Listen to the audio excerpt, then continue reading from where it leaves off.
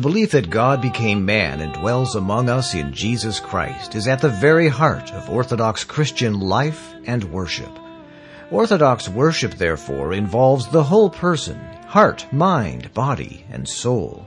In our services of worship, Christians pray and sing in liturgies that are not of this world.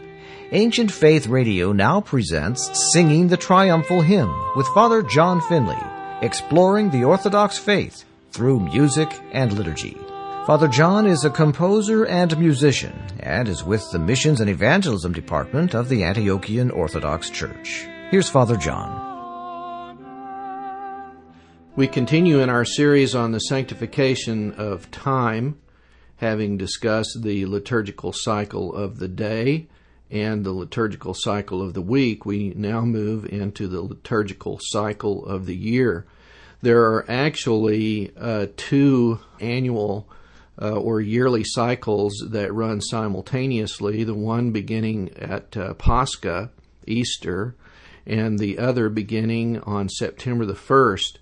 And this date of September the 1st comes from the Old Testament and from the Jewish custom of beginning the liturgical year on September the 1st. You know, there are a lot of things, and sometimes we feel like, as Christians, New Covenant, that after the time of Christ, that everything in the Old Testament just kind of passed away or we got rid of it, but that's not really the case. There are a number of things that were fulfilled in Christ that we no longer do, like, animal sacrifices and things like that, because He offered the ultimate sacrifice of Himself on the cross and ascended into heaven, sprinkling His blood on the mercy seat. And so that fulfills and actually gets rid of, or we no longer practice a lot of these old sacrifices. But there are a lot of other customs and traditions that do continue and pass over into the New Covenant. And the beginning of the liturgical year is one of those. We have 12 great feasts in the church. And then every day, there are commemoration of saints and such. But these 12 major ones I'd like to focus on for a few minutes here. Interestingly enough, Pascha, Easter, is not one of those 12. It is the Feast of Feasts. It stands even outside this number of 12. The three of these 12 feasts revolve around that date of Easter. Palm Sunday, of course, being the Sunday before Easter, Ascension Day being 40 days afterwards, and Pentecost Sunday being 50 days after Easter. The others, beginning in September, are as follows. On September the 8th, we have the birth of the Virgin Mary, Mother of God. On September 14th, the exaltation of the cross. November 21st, the presentation of the Virgin Mary, Mother of God, in the temple.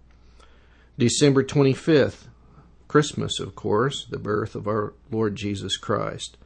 January 6th, Epiphany, or we say Theophany.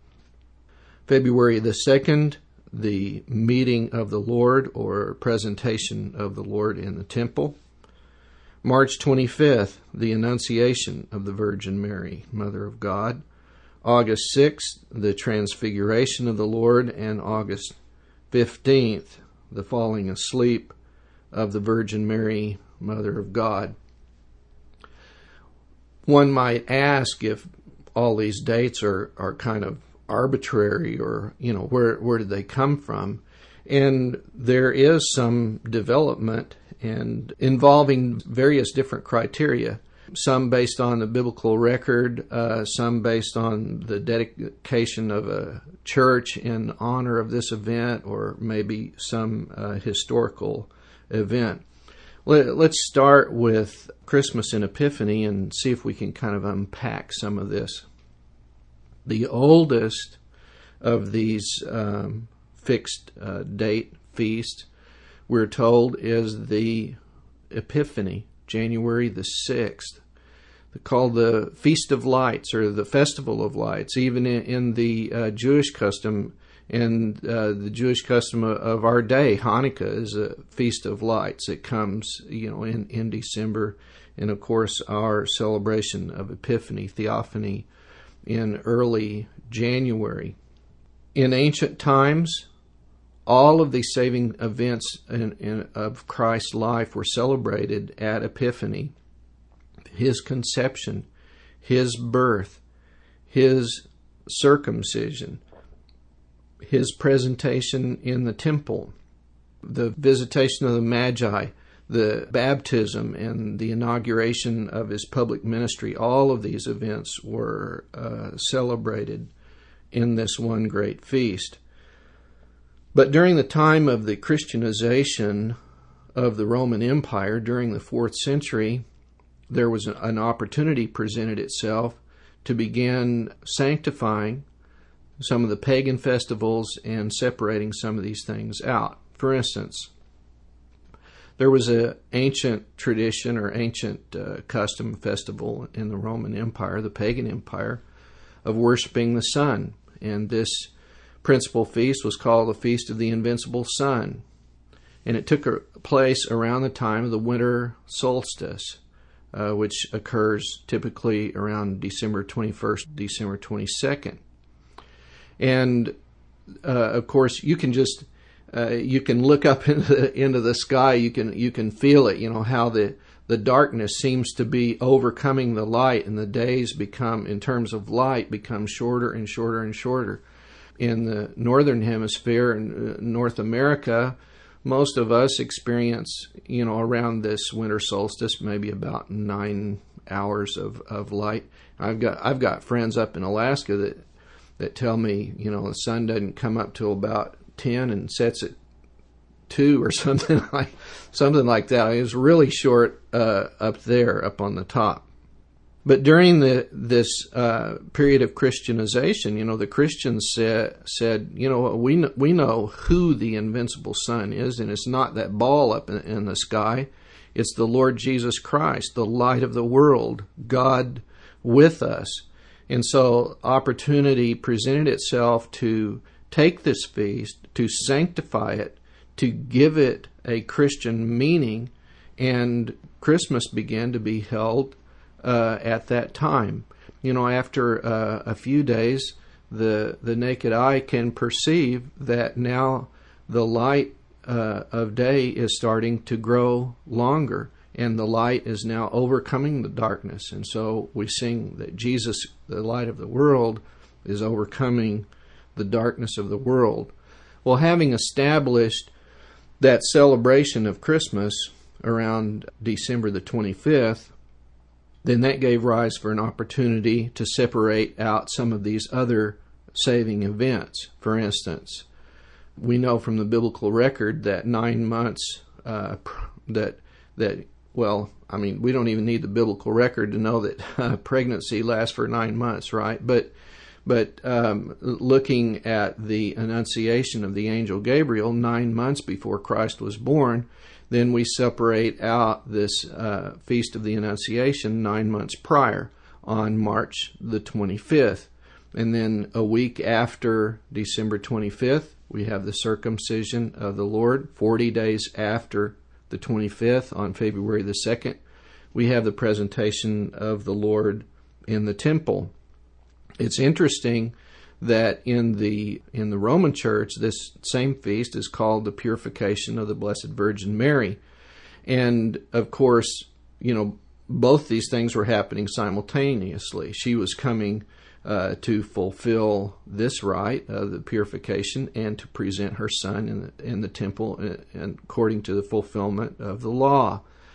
And in our church, although we call it the meeting of the Lord or the presentation of the Lord in the temple, we wear the liturgical colors and drape the church in the liturgical color of blue, which is the color for the Feast of the Virgin Mary. So we can see a real connection there.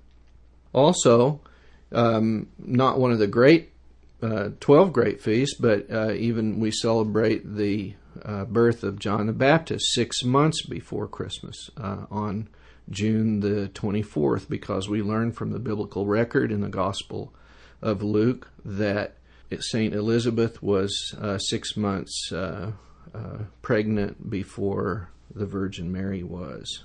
So you can see how this begins to unfold after the December 25th is separated out from the celebration of the Epiphany. In the Roman Church, we celebrate the visitation of the Magi on January the 6th. In our church, the emphasis is on the Lord's baptism and his inauguration of his public ministry. But again, if you look back at the root, you can see that all of these things were celebrated anciently on January the 6th. Let's take a look at a few of the other feasts here going back to September. On September the 8th, we have the birth of the Virgin Mary, Mother of God. And it's like, well, where did that come from? Where did the September the 8th come from? There is a story and a custom in the tradition of the church that during the time of Pope Sergius I, Bishop of Rome, 695 A.D., there was a monk who heard the angels singing in a dream or a vision, and they were singing hymns to the birth of the Virgin Mary. Well, he woke up and he went and he told the Pope, and they went into the church and they celebrated the liturgy, the Mass, and had the Holy Communion and celebrated the birth of the Virgin Mary. And they started doing it every year, and it caught on, and the whole church throughout the Roman Empire began to celebrate this feast on this day. Also, if we take a look at the presentation of the Virgin Mary, Mother of God in the temple, approximately 80 days later, we can see that feast celebrated in Constantinople from at least the time of about 730 A.D., and certainly by the 12th century, but evidently it did not pass in the West into the Western Europe until about 1375. And so, we get that date from a dream, from a dream and a vision. September the 14th, the Exaltation of the Cross, has actually two events attached to it. One, the discovery of the cross itself by St. Helen, and also the recovery of the cross after it had been stolen by the Persians, after it had been returned from the Persians and presented back into the Church of the Resurrection in Jerusalem. St. Helen discovered this cross probably about 327 A.D. And the stealing the cross and its recovery came sometime after that. Anyway, we celebrate that on September the 14th. Finally, we come to these two feasts in August, the Feast of the Transfiguration of the Lord and the Feast of the Falling Asleep of the Virgin Mary, Mother of God. This Feast of the Transfiguration of the Lord probably has to do with the dedication of a church in the honor of the Transfiguration built on Mount Tabor, and that it was dedicated on August the 6th. Also, the same thing with the dedication of a church to the falling asleep of the Virgin Mary, Mother of God, and its dedication on August the 15th. So we can see from these things that it's not totally arbitrary and that it is rooted in tradition, and this will give us confidence when we come to the celebration of various feasts that we have been doing these things according to the centuries-old tradition of the Church, and this can give us confidence to enter into these celebrations with our heart and soul and mind. And that was Father John Finley with Singing the Triumphal Hymn, exploring the Orthodox faith through music and liturgy. If you would like to write Father John, his email is singing@ancientfaith.com. That's singing@ancientfaith.com. This is a listener-supported presentation of Ancient Faith Radio.